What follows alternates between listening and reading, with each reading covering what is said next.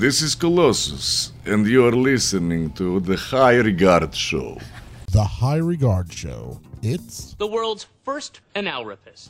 Check out The High Regard Show. New episodes every Monday.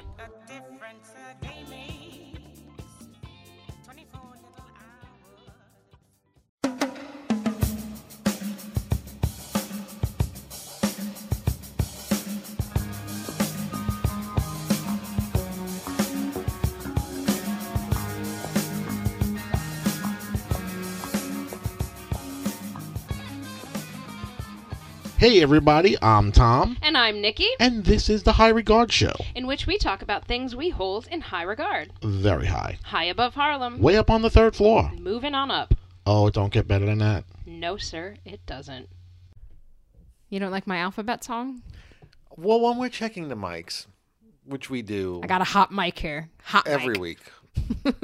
The mic is always hot. The thing is that when I'm like, hey, let's check the levels, and then you get up to it, and then you're like, okay, and then you're silent, and I'm like, no. Like, do the alphabet, Nikki. Like, just do the alphabet. And then you're like, A, B, C. And then I start singing. I was singing Goodbye Moon Men. Or you just pause for a long time, and it's kind of like I'm in the middle of adjusting, and then you pause for a long time, and then you like, goodbye, moon man. And I'm like, well, now you're singing, and it's getting higher and lower. Just talk like you're going to talk. Just do the alphabet like you're going to talk for the show.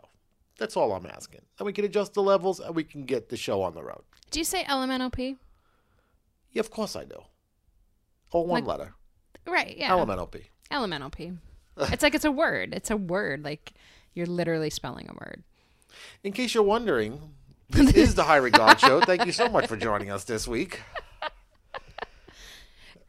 Good to have you back.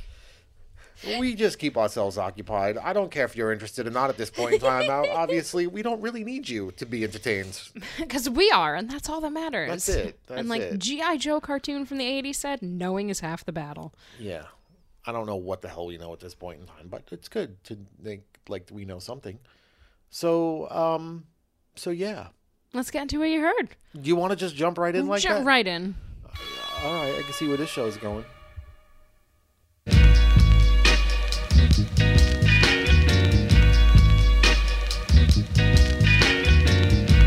You heard?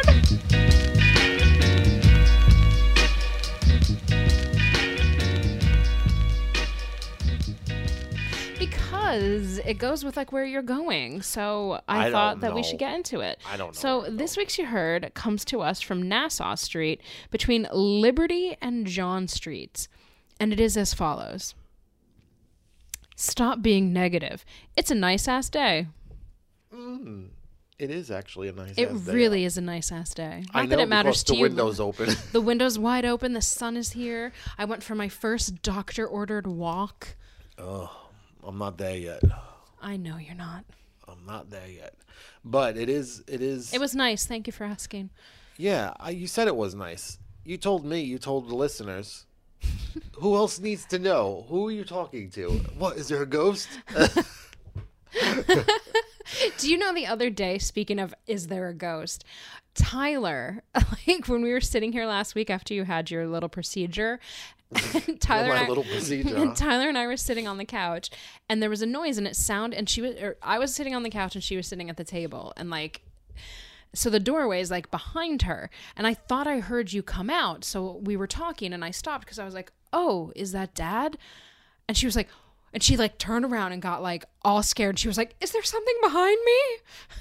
The hell would it be aside from me? Was it me? It wasn't you, no. That's weird. And then she like got all freaked out and I was just like, oh, I thought I heard the door open, but I guess like she just moved or something. And that was this week's You Heard.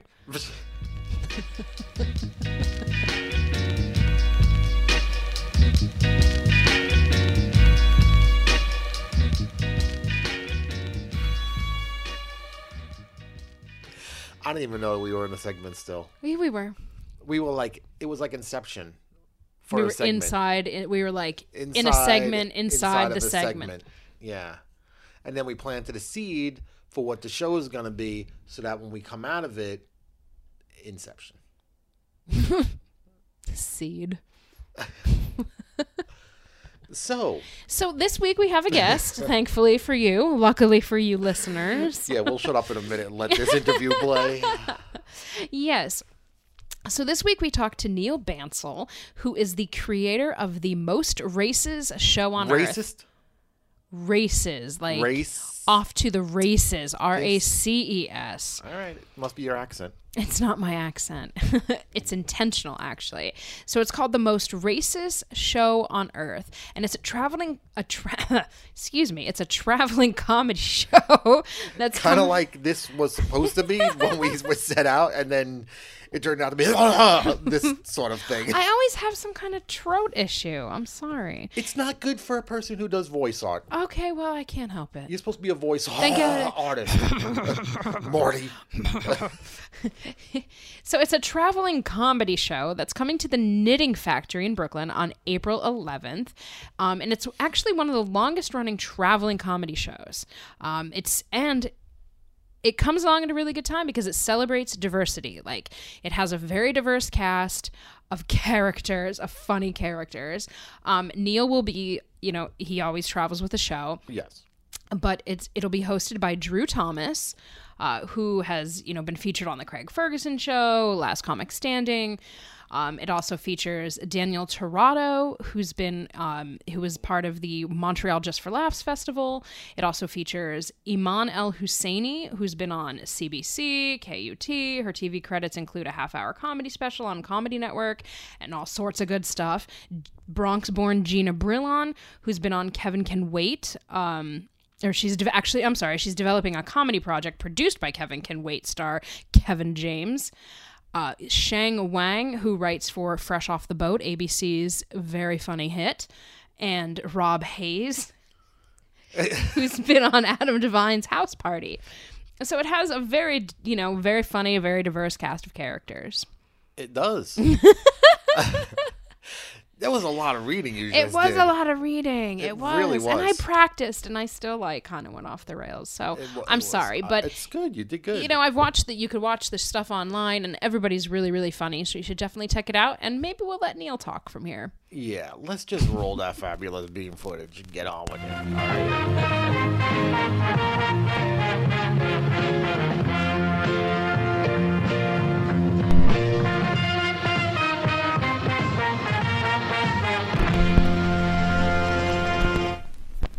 Hello, Neil speaking. Hi, Neil. It's Nikki from the High Regard Show. How are you? Hey, Nikki. Very good. How are you? Good. Is now still an okay time to chat? Yeah, now was a perfect time. Super. So, of course, I want to talk about the Most Races show on Earth, which you founded in 2005. Can you tell me a little bit just about, kind of how it came to be? Yeah, originally what happened it was 2005. It started in Toronto, Canada, which is considered one of the most multicultural cities in the world. And at that time, me and a number of comedians who I was performing with, we were comprised of all different ethnicities, cultures, religions, and it really started as a way of getting us on larger stages. It was about representation. Okay. There was only a few major comedy clubs in Toronto, but it did not seem like we were getting the opportunities that other comedians were getting. So I decided to create something myself. I decided I'm going to do it myself. We're going to do big stages. We're going to put some of the best comedians that I work with, and we're going to create a show that represents everyone in Toronto. And it was needed. It was wanted. And that's basically how it started out, where it was about representation. It was about being able to show the many different faces of Toronto and the diversity, right, and have that represented on stage. So people just really wanted to see someone like themselves. Right. And and we were able to offer that. But over the course of, the 12 years that we've been doing this, diversity has gotten, a lot more mainstream. Sure. And it's really now, at this point, it's all about bringing people together who aren't scared of diversity. Right. You know, it's about people who embrace it, who see the value in it, and who aren't, you know, essentially aren't scared of it. That's really who we try to attract to the shows now. And, you know, how has the tour itself, because it started out as kind of this collective, correct? Mm-hmm. And, you Correct. know, okay, how has that, you know, kind of the way that you plan tours and, you know, get people involved, has that changed logistically at all in the past 12 years? It really hasn't. The very start of the show, the very beginning of the show, it was essentially all my friends. Right. So it was comprised of comedians strictly out of Toronto. And then as we grew and as we started selling out more shows, in my mind, I was like, well, there's tons of talent out there. There's tons of talent in North America. Let's look out in North America. So right. Essentially, finding talent for the show was me on YouTube looking for talent at the very beginning. And it was me as the producer of the show, essentially looking for talent that had their video posted on YouTube. Sure. And me just reaching out to them personally in some capacity by emailing them any kind of contact information I could find. Right. And that's how I was able to find Sheng Wang and Corey Fernandez and Daniel Torado and Gina Brion. It was all about watching their video in 2007, 2008, and seeing and spotting that talent is really what it was. And it was just me contacting them and saying, this is what I'm trying to do. Do you want to come on board? Right. Thankfully, they said yes. And as you can see, I mean, the people that we've chosen have gone on to major success. Absolutely, yeah. Yeah, and I don't know if it's something that I'm doing, but I think I hope to think that I have an eye for talent, but it's a feeling thing more than anything. Right. These comedians, it's authenticity that I look for. It's a connection with the audience is what I look for when trying to find talent. So it's evolved in some ways.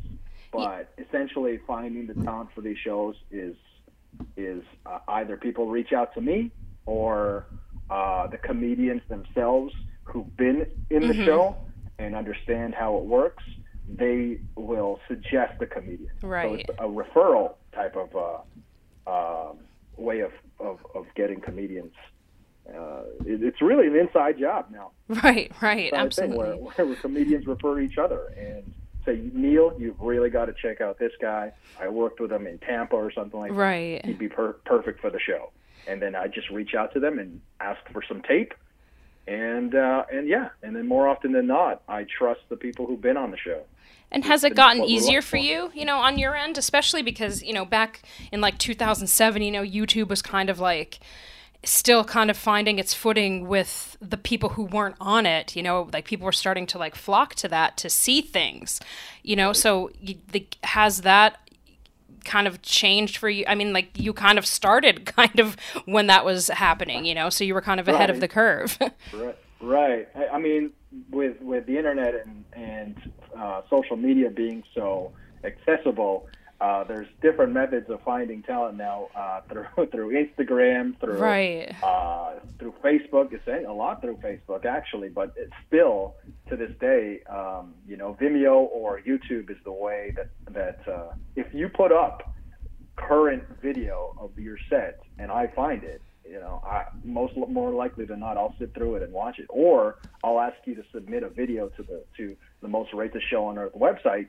And I'll view that. Right. And I watch every single one. And you know, I'll get back to them and just say, yeah, you're great, but you're just not right for it. Right. Some comedians have tried to get on it for 5 years, and I just like to see the progression through those 5 years and then eventually get on the show. Right. You know? So what is it, you know, like, so you seem to be very hands-on, you know, so like are you at every show, you know, across the country as it tours, you know, is it done to suit you? Most definitely am. Okay, cool. Yeah, great.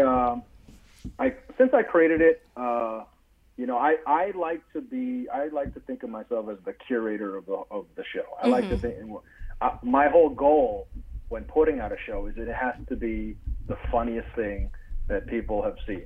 Right. I definitely take that into account for every show. It's not just about putting out comedians of different diversities. That's not what it's about. Right. I don't want to just put on a comedian just because he's Asian. Right. You have to be funny. That's the main thing here, right? So, I go to everything. I will watch everything. I'm very hands-on. I will choose the comedians myself. I'll get input from the comedians who've been on it. I trust, and I produce, I market, I do all the promotion, I do all the social media. All the interviews. I pay for everything, essentially. You know what's crazy? I am a realtor in Charleston, South Carolina. Yes. And everything that I earn in real estate, I put towards this show. Oh, because wow. I believe in it so much. So it's totally a labor really of love. Yeah. So it's a means to an end. Honestly, real estate is not exactly the job that I would like to do the rest of my life, but I'm passionate about making the most racist show on earth work. Right. That's what I'm passionate about. Yeah. And going back a little bit too, the center of it, races, it's all these different diversities on stage, speaking to an audience that is hopefully just as diverse. 12 years after you founded it, race is ridiculously still a major division in a very divided time, especially here in America right now. How have you seen the reaction to comedy about race or comedy about politics change from your spot on the stage? Yeah, I mean, even back in 2005, it was still a topic of discussion back then. It's more so now because of the recent election, right? And it's becoming more defined because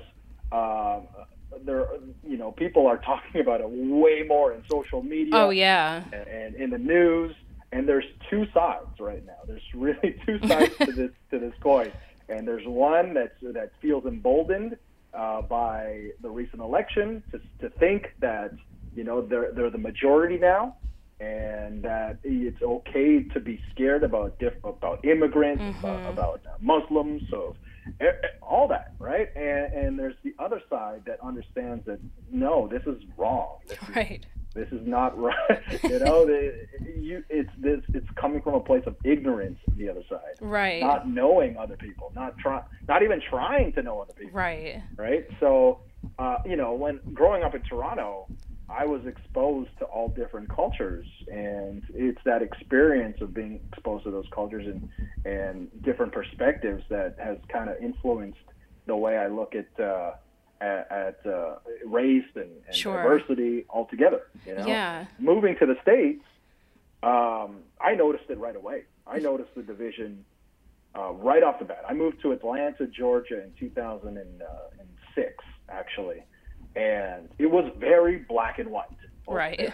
There, And then I moved to Charleston, South Carolina in 2011. And it was even more so in Charleston. And I wondered to myself, why is nobody interacting? Why is this is weird to me? Right. And it's come from years and years of, separation and oh yeah, definitely. No trust between each other. So right.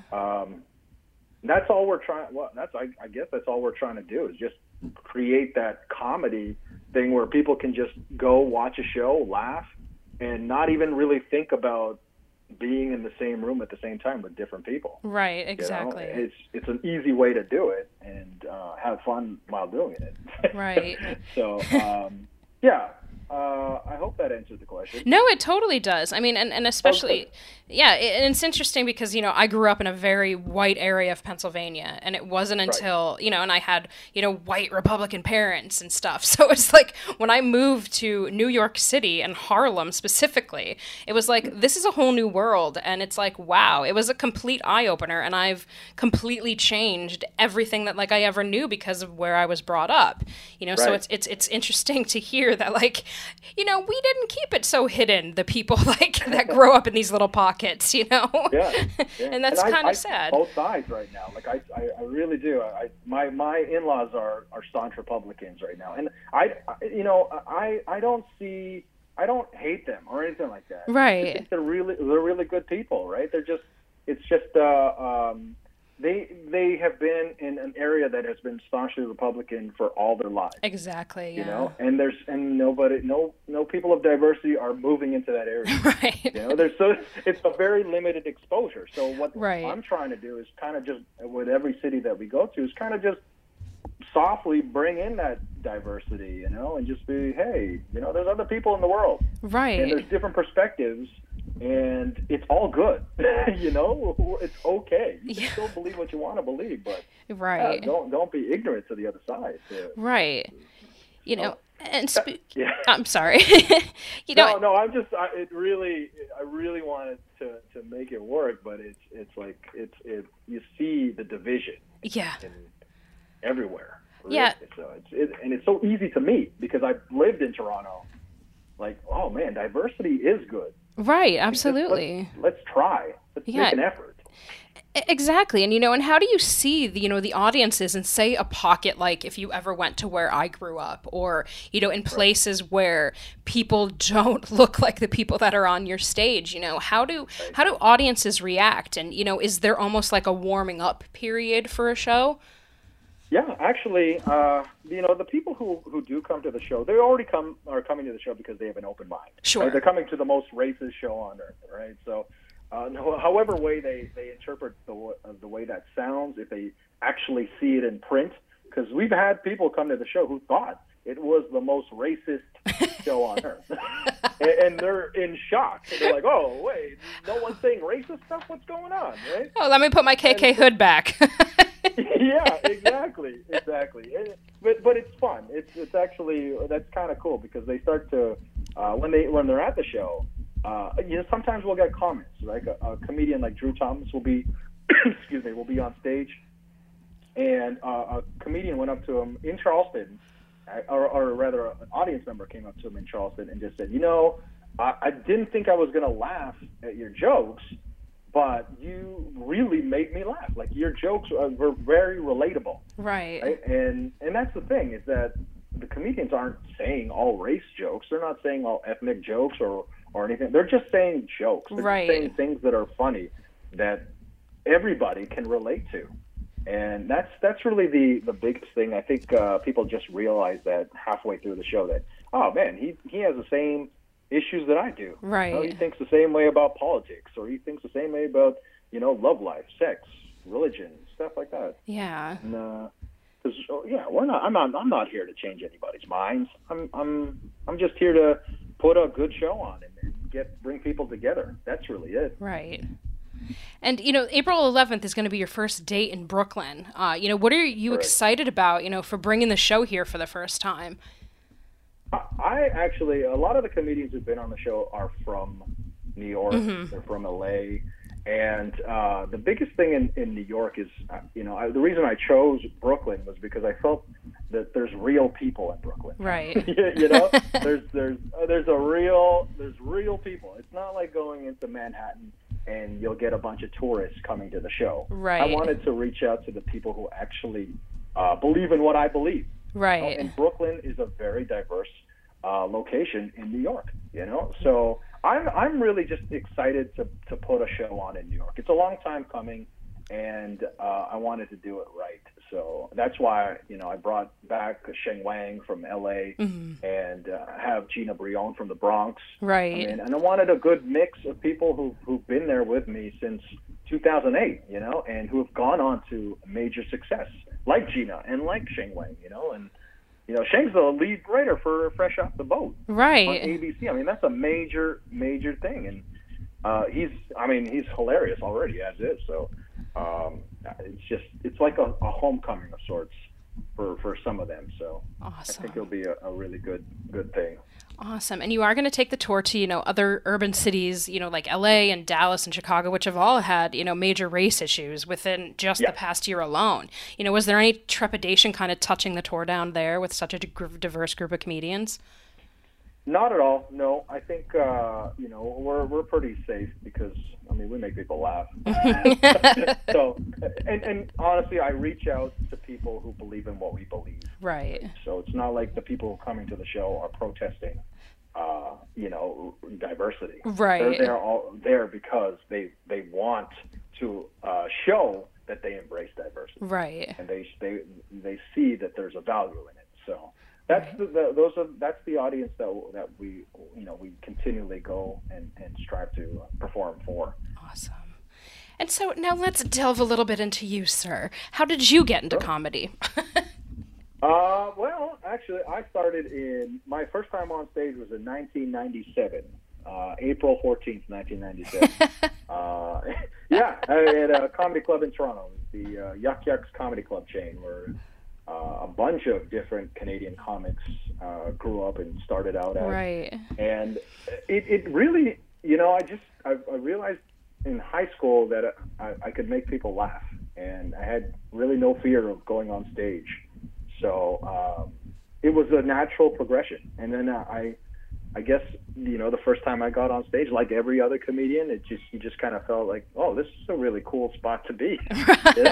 It made me nervous. It definitely always made me nervous Right. on stage, but going up and talking to people was not a problem for me.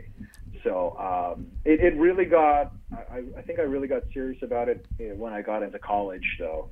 And I went to the Humber School of Comedy in Toronto.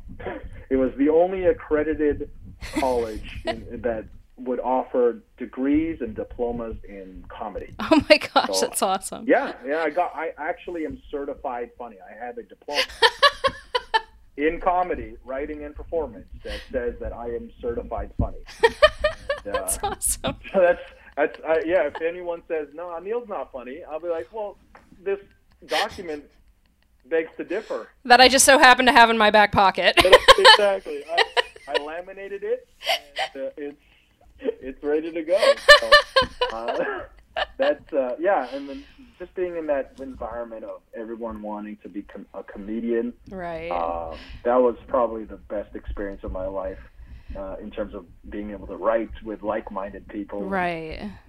perform with like-minded people. So, I've kind of transitioned now into producing. Okay. But I still will get on stage every once in a while. All right. Good to know. Yeah. Cool. And of course, I did know that you were a realtor because I'm a good pre-interviewer stalker, as I like to say. So does that, when you do find yourself on stage, does that kind of career inform any of the jokes that you make or, any of the horror stories that I'm sure you've come across with clients? Actually, with clients, they're surprised to find out that I do stand-up comedy because I keep the two worlds very separate. Okay. I try to, comedy is a great way to communicate. So when I talk to people in terms of selling a house or Right. buying a house, I just approach it in the comedy sense, and I just kind of feel them out and see where they're at. Right. It's really no pressure. If you like the house or don't like the house, it's fine with me. Right. It doesn't matter. It doesn't matter to me. But I've never actually done any real estate jokes. Okay. Because it's not. I guess I don't find it funny that much. Yeah, I guess Fair enough. It's not that funny of a profession. So you won't have a hybrid HGTV show anytime in your future? No, I don't think so. Although I was thinking about it, maybe I should. Maybe I should do an open house comedy club or something like that. You should. That would bring a lot of attention to a house. That should, and nobody else would do something like that, so there you go. You just helped me come out with a very good idea, so that might be implemented in the next YouTube video. Well, I expect my commission in the mail, all right? Right. Okay, great. Excellent. And finally, since we are on the topic of still both comedy and real estate, what's harder, fulfilling a home buyer's likely extensive wish list or teaching tolerance through humor? What is more difficult? I would say that. Oh boy, this is tough. The comedy is always difficult. Comedy is always hard because you just never know who's going to be in the audience, right? Right. It's a lot easier now. It's just because over time you start to develop your core audience who understands exactly what you're trying to do, and they'll come out and they'll be a super fan for life. Right. And in Toronto, it's like that. We've already sold out one show in Toronto, so. We're looking at selling out a second show there. Awesome. But that's because they've seen it. They've been there. They've seen the show for over 10 years now. Right. So doing real estate is easy. Real estate is easy. It's all about communication and not being one of those slimy real estate agents right. that just wants a sale. Right. And you can feel those guys, or guys and girls, like a mile away. They're just real sleazy. I'm not like that. I really don't care if you buy a house or not. I want you to do what's best for you. I want everybody to win. That's what I want. I guess that's the Libra in me. It's very even-keeled and wants the best for everybody. All right. Well, fair enough. I'll let that answer slide then. Awesome. Cool. Well, thank you so much, Neil. It was so great to talk to you, and we definitely look forward to checking the show out next month. Awesome. All right. Have a great day, sir. Okay. Bye-bye.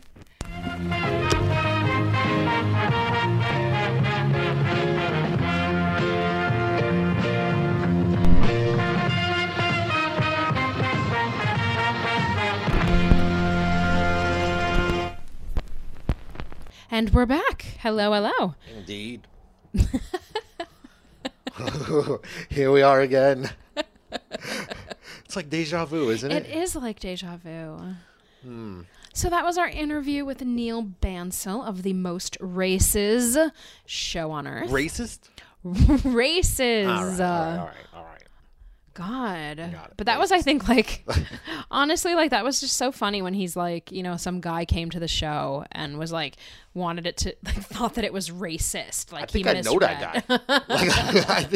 I think I know him. I think I know all of his friends. Yeah, honestly, I think, and I was did you go to Pennsylvania? Did that happen in Pennsylvania? Did we spend the holidays with him?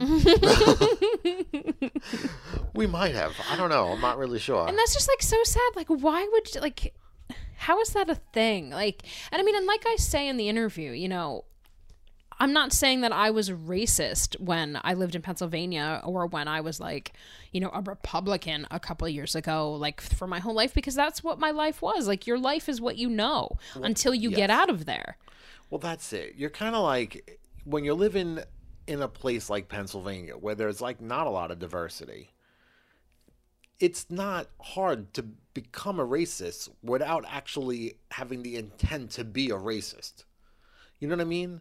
I feel like there are really, really good people in Pennsylvania who have become racist just by default somehow, right. Because it's just their circumstances around them. Right. They or don't Kansas have or diversity. Alabama or, Oklahoma, Texas. Right. It's just because it's what your world was. Right. And if you don't have diversity, and the only time you hear of other races is when they're in the news doing something fucking crazy, like shooting at cops or something like that, and you're not hearing the stories about the cops killing them every day because right, you're not in a exactly. major market. That would, where that kind of news is not something that, right. Well, they don't need to know that. Right. Here in New York, it's kind of you get both they have sides, no choice but to say, hey, listen, the police fucked up and shot, a kid today, and this is or had what prior happened. infringements before they, were responsible for the death of 2 unarmed black men. Right, because that's, not making national news because they want to kind of keep it on the down low. But when cops get shot at, the unions make it a point to say, let's get this out there. We can't have the cops getting shot at because they're protecting people. Right. And when you're in an environment that doesn't have the people who are shooting at the police Yeah. around, then it's kind of like, oh, well, then they must be bad. And then now you are building racism. Right, exactly. And that's part of the reason that plays into that problem too. Like when the Ferguson riots and stuff happened after Michael Brown was killed, like all you were seeing was like the aftermath of that. And you can't blame them for rioting. You can't blame them for wanting change. No, it had to come to a point where there A boiling was, point, yeah. Yeah, it absolutely did. We were watching some news special the other night. Yeah. I forgot what it was, but it was about like... It was on Vice, yeah. Oh, yeah, and they were talking about like the police shootings that had happened like over the summer or whatever. And how cops are even, how like the reporter was riding around with a cop, like a black cop. And the black cop is like, I'm scared to drive around. As when I'm off duty, like he is scared to drive around. I think that they were in Ferguson or St. Louis. Yeah, and they were in St. Louis. And the funniest thing about him is him saying that he was afraid to drive around plain clothes because he said on 4 different occasions he was pulled out of his car and had police drawn weapons on him to the point where he thought he was going to be killed. And he became a cop after that situation to try to like help relations. And now, not only does he still have to worry when he's in plain clothes that the police might target him, but he also has to worry about the black community or any community, I guess, really that feels they're being targeted by police, which is mostly the black community, which is being targeted by police, taking shots at him now because he's wearing a uniform. Exactly. So like he can't dead win. in the middle. Yeah, Like this guy is just, never not looking over his shoulder because of this. And this is basically what race has come down to. Right. Yeah, exactly. And, and it's not, it's, we know that it's been around since the 1800s. It's been around since, it had its boiling point in the 60s.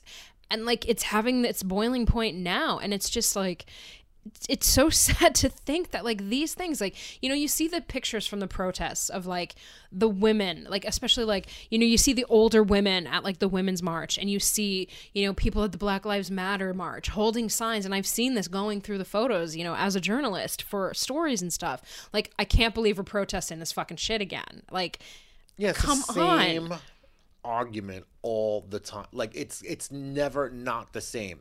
The details might change a little bit, but it's the same shit. Yeah.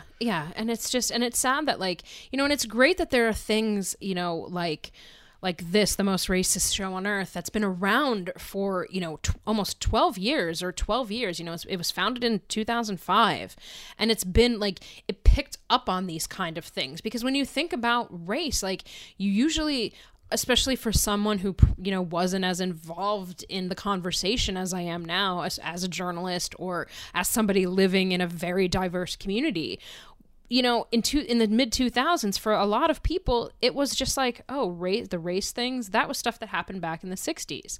That wasn't something that's happening now in my little vanilla world, Because you were sheltered by it. Exactly. But if you were living in this city... Or in Atlanta, like he was when he moved in there. Louis, yeah. I mean, you would know, like, big cities that have, melting pot cities. Sure, it's always the yeah, melting pot cities where this is the news every single night. Every single night. It's kind of like there's another race thing. But then you become so desensitized by it that you're kind of just like, I know it sucks, but there's so much of it. What do you do about it? And, at least now we're to the point where we can add humor to it and try to educate through that, because everything else isn't working. Right. So, I mean, at least it's a different approach too. And we've talked about this before, not on the air, I don't think ever, but the fact that we've always said, like, isn't it weird how certain groups will like be louder than others when it comes to race, but like you never in the past, for the most part, you've never heard of like, Filipinos saying I feel discriminated against, or like, Chinese people saying I feel discriminated against. Like it's always usually like, although that is starting a little bit more, especially with Hollywood, with the whitewashing. Yeah, it 100% of course. should. But I think it's got to the point of economics is catching up with it as well, where you see like people like fighting for their piece of, Hollywood or whatever, just to get out there and because I mean that's where the majority of money for people is being made. It's happening mostly in sports and entertainment, Right. So I mean they're fighting for this thing to get up to the point where they're like, "Oh man, the only way to be equal is to have enough money to say shut the fuck up." Right. Because money is the only thing that can make people shut the fuck up by the time it's all said and done. And now that you're starting to see, like, I would say more than ever, you're starting to, at any point in history, you're seeing more black entertainers and stuff in, like, the mainstream. Right, of course. And it's sad that it's like, oh, they're in the mainstream. Like, right. I mean, this is where they should they should have been, like, there never should right be, from like, the oh, it's a start. black sitcom, it's a white, it's just a TV show. Like, it's a show and it's funny. That's right. There was, how many Led Zeppelins before Led Zeppelin came along and turned it into Led Zeppelin, right? You stealing bastards. I hate you all. Anyway. Oh, like, you would have even been into, like, Robert Johnson. You would never listen to that kind of music anyway. I wouldn't, but I knew there was something wrong with those motherfuckers. Oh, shut up. Those weird... And Robert Johnson wouldn't have been singing about gnomes and fairies and shit like that anyway. But they didn't just sing about gnomes and fairies, Tom. Whatever. You put it the way you want because you're a fan of that horrible group. I don't care. Stairway to Heaven one more time. Just put a bullet in my head for Christ's sakes. Where is this even coming I don't know. from? I don't know. But it's nice to see that, like, now other people, like, are saying, like, hey, you know what? Like, let's put more diversity on TV as opposed to just black shows and white shows. And, Yeah, like fresh off the boat. Yeah, like, I mean, fresh off the boat, man. Yeah, I mean, that's, like, huge. And, to have a show where you're pulling, like, that type of talent in and giving people a voice who, for the most part, get buried when it comes to, like, racial The fight. issues. Yeah, of course. Yeah. So, it's good. It's good. It is. So, Stamp of approval. you got it. You got my stamp of approval. Mine, Nikki's still on the fence. I just wanted to say. The great white man, Tom. You got his stamp of approval. And let me tell you, though, he does not give those out very easily. And he's quite the bitch. He's barely white because he's half Italian.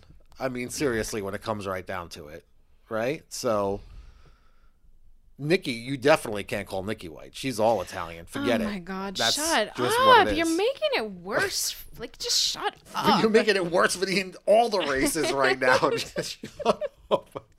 Just stop talking. Stop talking. Good Lord. You alone will put Helter Skelter in the place. Just end it now. So.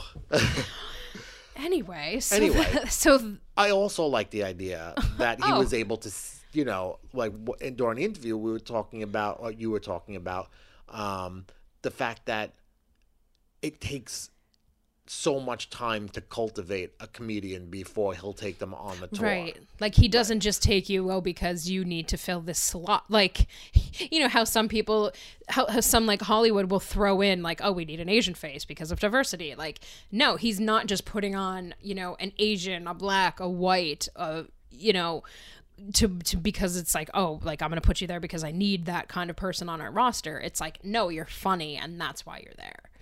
Yeah, and you know what's weird is that, like, just lately, there's been, like, a couple of shows that have been coming out where it talks about comedic life and, like, the life of comics, let's say.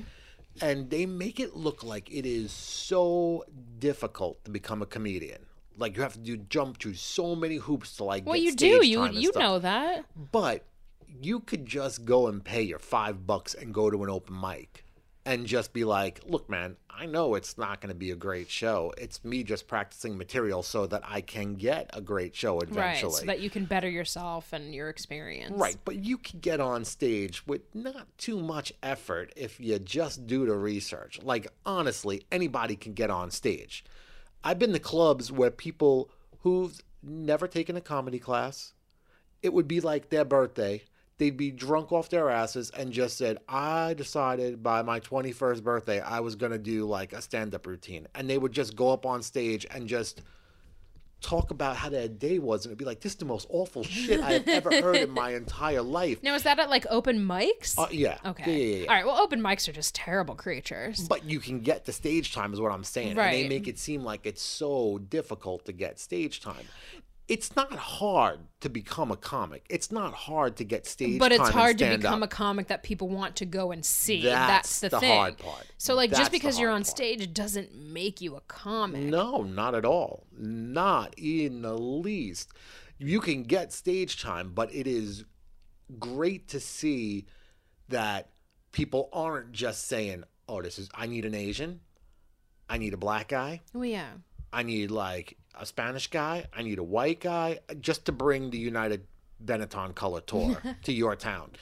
And it's kind of like, if it's not funny, it doesn't really matter who you bring with you at the end of the day. So, you know, it's timing, man. It's like one of those things where you got it. The one consistent rule with comedy, like in studying it, is that it doesn't really matter if you are the most personable person and you can make people laugh at work and stuff like that, and you can make people laugh at home.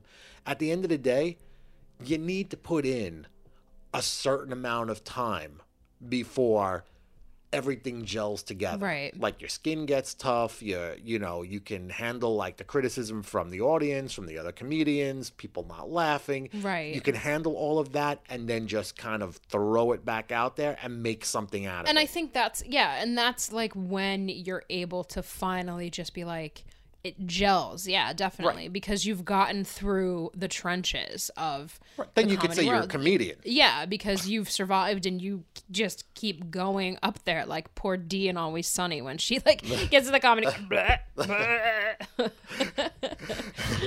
That would be me. Like I would get up there and be like, Yeah, that's pretty much, yeah. That's that was what I pretty do much every me week on whenever the I show. did it. I was kind of like, yeah. Usually it's just you like going clearing your throat. But I mean, but I guess it's the same for every field. Like everybody just wants to, everybody just wants to wake up and be in charge, and it's kind of like, you got to put in your time. Right. So I love hearing interviews when people say like, I might see somebody that they might have something, but I might wait 5 years before I decide to like throw them in a show because I want to see where they go before taking them out. Right. And I love that like he went to a comedy college. Like that was just, and I actually looked it up and it's like I think it's Humber. I think that's how you pronounce it. Humber College in Toronto. And the courses, which is really cool because, like you took a comedy class. It was not a comedy college. No, I'm just saying, like, it wasn't like a comedy college, right? But it was a class that taught you how to write a joke, how to like, and I think like that very first class that you wrote or that you took was the best class that you could have taken because it taught you timing because as everybody knows, Tom gets long-winded sometimes. Well. And I think like it really helped you like, learn pacing and timing and take a goddamn breath in a story, and I think that's really important. But this school was like an actual like college, and like courses include stand-up, improv, script writing, sketch comedy, and also like the business aspects of the profession, which I think is really important too, because we've all seen like the TV shows about comics or heard about them like getting screwed out of money and because like you don't want to be the kind of person that like I think it's very unnatural for most of the population to be like, it's time for you to pay me. Well, like that's a very uncomfortable conversation. Listen, there are two types of people, and it is almost impossible to find somebody that goes and transcends both. There's business people, and there's everyone else. Like a hustler, there's hustlers, and then there's just That's why rustlers. Entertainment people have managers. Yeah. Because they can either entertain or they can get their money. But entertaining and getting your money, it is rare. I wish I had an agent. You can do both. Because I get myself fucked all the time. Oh, so you want a pimp? No, I don't. I want like a business manager to do Same thing, whatever. to do my negotiations for me. You can have it. But one of the things too that the school includes is a weekly show at the comedy club where Neil had his first show at Yuck Yuck's Comedy Club. I love that. That's awesome. I love Yuck Yuck. Yuck Reminds me of those stickers, those Yuck Yuck, right? Were they Mr. Yuck stickers? I don't know. What were they? They were like what were they? Like the poisonous stickers or something? What? Like, weren't they like, they were like stickers to like teach kids not to like touch things that like, yeah, it was like poison, and he's like, and he like sticks his tongue out like, Mr. Yuck, he's a trademark graphic image created by the Children's Hospital of Pittsburgh. Well, there you go. You remember It must him? be Look a at him. Pennsylvania thing, I guess. No, it's not. I don't think You I've have ever seen never. that. Listeners, have you ever seen a Mr. Yuck sticker? It's green and it has like a smiley face, but he has his tongue out and he's like, ugh, like he just ate poison. When you say listeners, do you mean all the people we made fun at in the beginning of this segment that live in Pennsylvania who no longer are listening at this point of the show because we called them out on their racism? Shut up. Who's ever left listening from Pennsylvania, have you ever heard of Mr. Yuck Yuck? And if so, can you please verify Nikki's story? That's all she wants. There's validation. a PSA that we're going to watch after we're done. Oh, fab. You're welcome. Okay, great. So there we have it. there we have it. Yeah.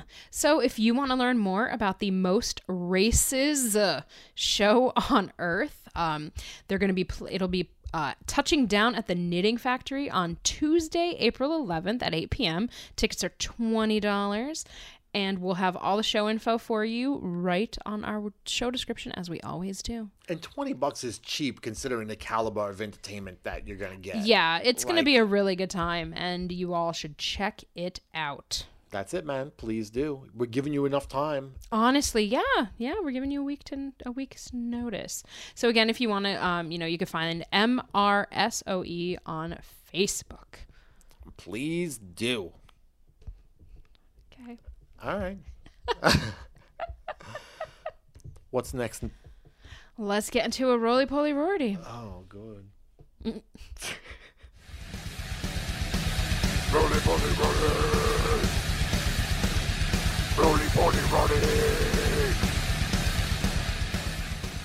Okay, so roly-poly, what you want to talk about? What do you want to talk about? Oh, my God, man.